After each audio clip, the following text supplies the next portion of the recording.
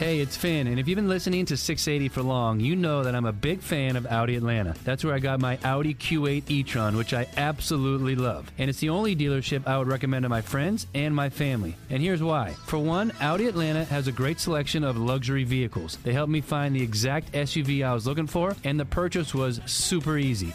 A fully transparent experience catered to me. The same experience they provide all their customers.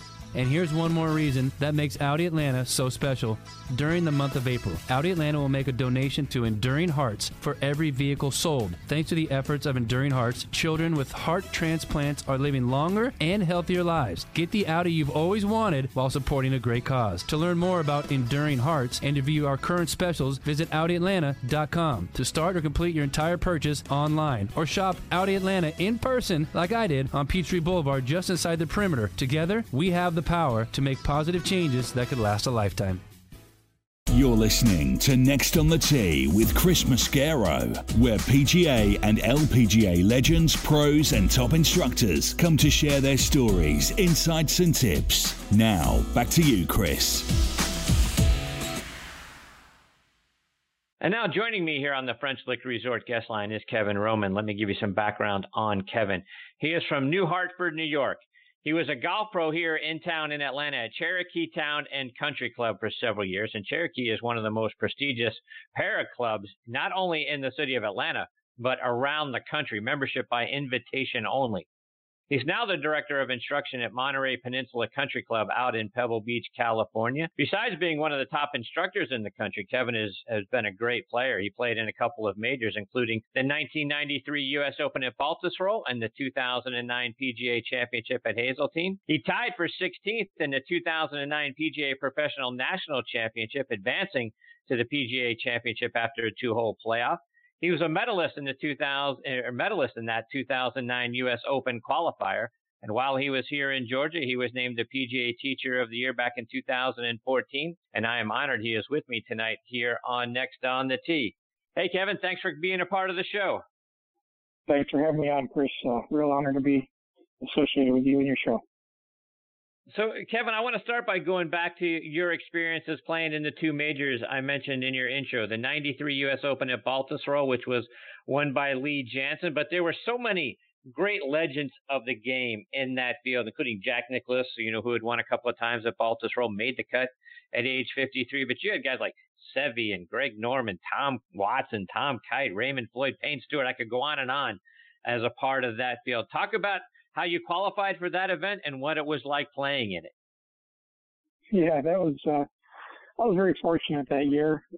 We had our sectional qualifier up in the Long Island area, New York metropolitan area.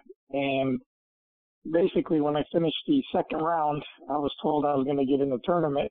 But when I went to the other site, I was on the opposite site, I found out I was in a 13-man playoff for like 6 spots. And, we had lots of tour players, so it was a lot of fun. In my group was Bob Tway. And fortunately for me, unfortunately for him, I'm not sure if he got in, I made like a 50-foot birdie putt to qualify. So I was out on the first hole, and everybody else had to come back the next day. So that was a pretty exciting moment for me at that time in my career. And Kevin, you and another Georgia PGA professional, Tim Weinhardt, who was the club pro at St. Marlowe Golf Club up in Duluth, Georgia at the time, you both made the field for the 2009 PGA Championship, and that was the year Y.E. Yang outdueled Tiger for the win. But talk about your memories being a part of that event. Well, it was interesting because I don't remember a lot. I got worn out practicing, first event on tour at the 93 U.S. Open. So I took the time to say I was going to enjoy this.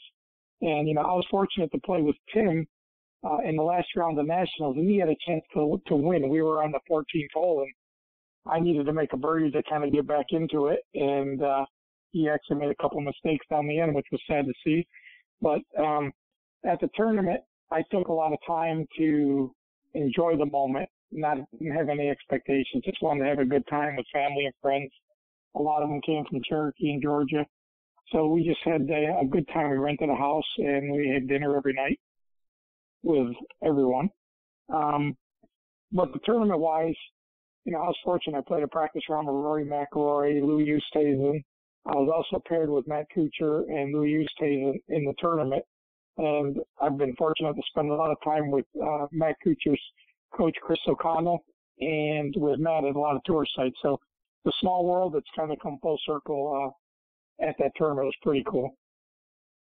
And Kevin, as I was looking over your scorecard from the event, you eagled the par 5 7th hole in the second round, and that's a hole that's got a pond up there on the left, a very tricky hole, and you go and you eagle. It had to be a huge thrill to make eagle there.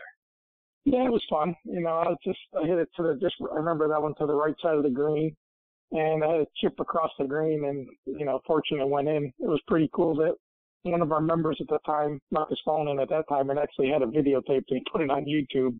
Not that you could see a lot, but it was funny to see the reaction of our members. Kevin, I read that prior to your second round that someone actually spilled a Bloody Mary all over you and you had to go buy new clothes in the pro shop. What happened? Who really knows? I mean, there's people all over the place, and, a lot of crowd and people have stuff. They just kind of bump into you. You're coming through the ropes and stuff like that. So things happen, and you just kind of go with the flow and go play. It was a lot of fun. So Kevin, kind of going all the way back to the beginning and looking at, your, how you traverse the country.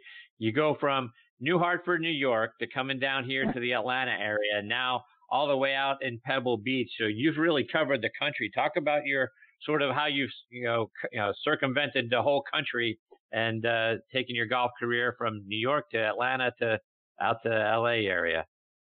Yeah, I mean, that's it. Even to this day, I'm still kind of amazed that it's kind of happened this way. I was fortunate, that our old boss at Cherokee wanted people who were decent players at the time. And when my stepdaughter went off to school, the job came available at Cherokee, and I was fortunate to get it.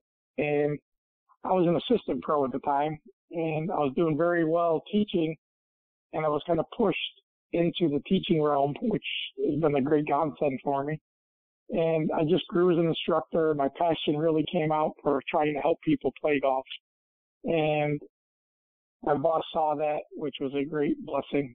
And then, things happen for a reason. I truly believe this. After finding out about the opening at Monterey 2 days before the deadline and somehow getting the opportunity to work what I consider the greatest 36 holes in America.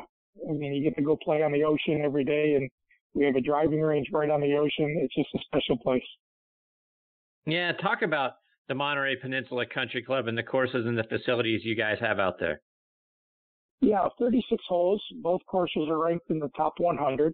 The Dunes course, which is newly renovated like a year and a half ago, has been received as the #1 redo with Golf Digest, I believe, last year. And I love asking guest members, other tour players, which ones they prefer when they come here. And you really get a 50-50 split. The Dunes is a lot more difficult course. Greens are a lot more undulated, Fazio design. Jackson Kahn helped out with that also. And the shore is a little more traditional and flat, more plainer greens, which kind of just have a consistent break across them. But both of them are world-class and visually stunning. And Kevin, I also read that the tougher the playing conditions, the more you like it because it makes you focus harder. Talk about, how you're able to ignore the winds, ignore the, whether you're in the desert or wherever you happen to be playing around the golf, why you like the tougher player conditions. Yeah, that's a great question, and I truly believe that. You go back to Tom Watson used to say he liked playing in poor conditions because half the field would give up. And that's true. You see so many people complaining about wind, rain, hot, cold, whatever it is. And I truly embrace the challenge. It also makes me think about what I'm doing more, where you just don't get up and hit the shot right away. You actually think about strategy a little bit more. Think about how to do it. When I made the PGA in 2009, in our section qualifier that fall, it was cold. The first day was probably in the low to mid 40s, and I think I shot like 76. And I was like in 80th place. The next day, it didn't get above 35, the wind probably blew at least 20 to 25 minimum. And I was fortunate to shoot 68, and I ended up third. So I made a big leap just because of the weather. And I've always just, coming from upstate New York, you learn to play in all kinds of conditions. So I think it eliminates some of the field, and it allows you to make up a lot of ground. And Kevin, I heard that if you had one course to play every day, you would pick TPC Sawgrass in Jacksonville. Talk about why that is. That's the course where I think you use every club in your bag. The conditions, I've only had the fortunate to play it one time, but the conditions change all the time with the wind different directions. You got very difficult lies if you miss hit shots, and I just enjoy challenge of playing the game. I mean, I'm not one who's worried about posting a good score all the time. I just like to be challenged to see how good I can become, or if I can pull off certain shots that are there. And that course, really, as you can tell by the winners of the tournament there, it's not beneficial to any one type of player. Anybody can win there because you got to control and hit all the shots in golf. Kevin, I want to switch it up and talk a little bit about instruction. And I wanted to get your thoughts. If a new student comes to you and says, Kevin, I really want to get better, and I really want to improve my game, whether it's a junior golfer who's coming to you because they want to play high school level or AJGA or into college golf, or it's just a recreational golfer like me who says, I want to break 80. How do you jointly go about helping that particular golfer achieve that goal? Yeah, that's a great question, because I look at lessons are either constructive, meaning you're trying to construct someone's game from the ground up, or just corrective, meaning they're kind of off the rails today for, instead of being an 18 handicap, they're playing to a 23. They just want to get back to their 18. So I think we have to be, as instructors, aware of what the student really wants out of the game.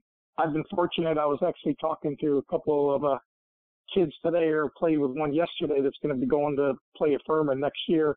I've been fortunate to have 9 kids recently, currently in playing Division I golf.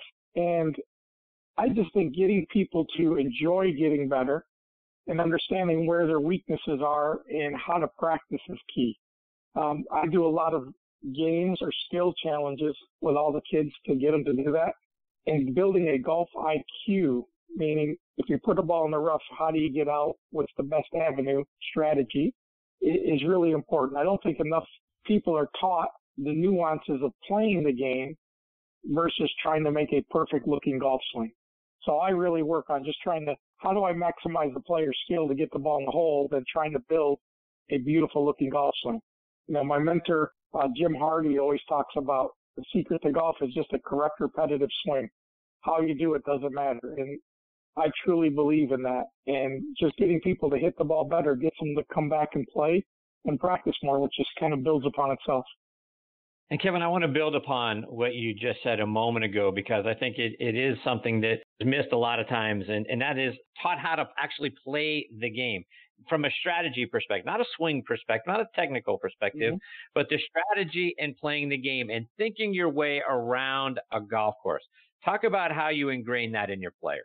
One of the things that recently, in the last couple of years, I was influenced by Scott Bossett, a decade, and I personally use that system as I've played, and I've had a really good year this year playing. Last year I didn't play much because of moving to the West Coast, so I only played like one tournament.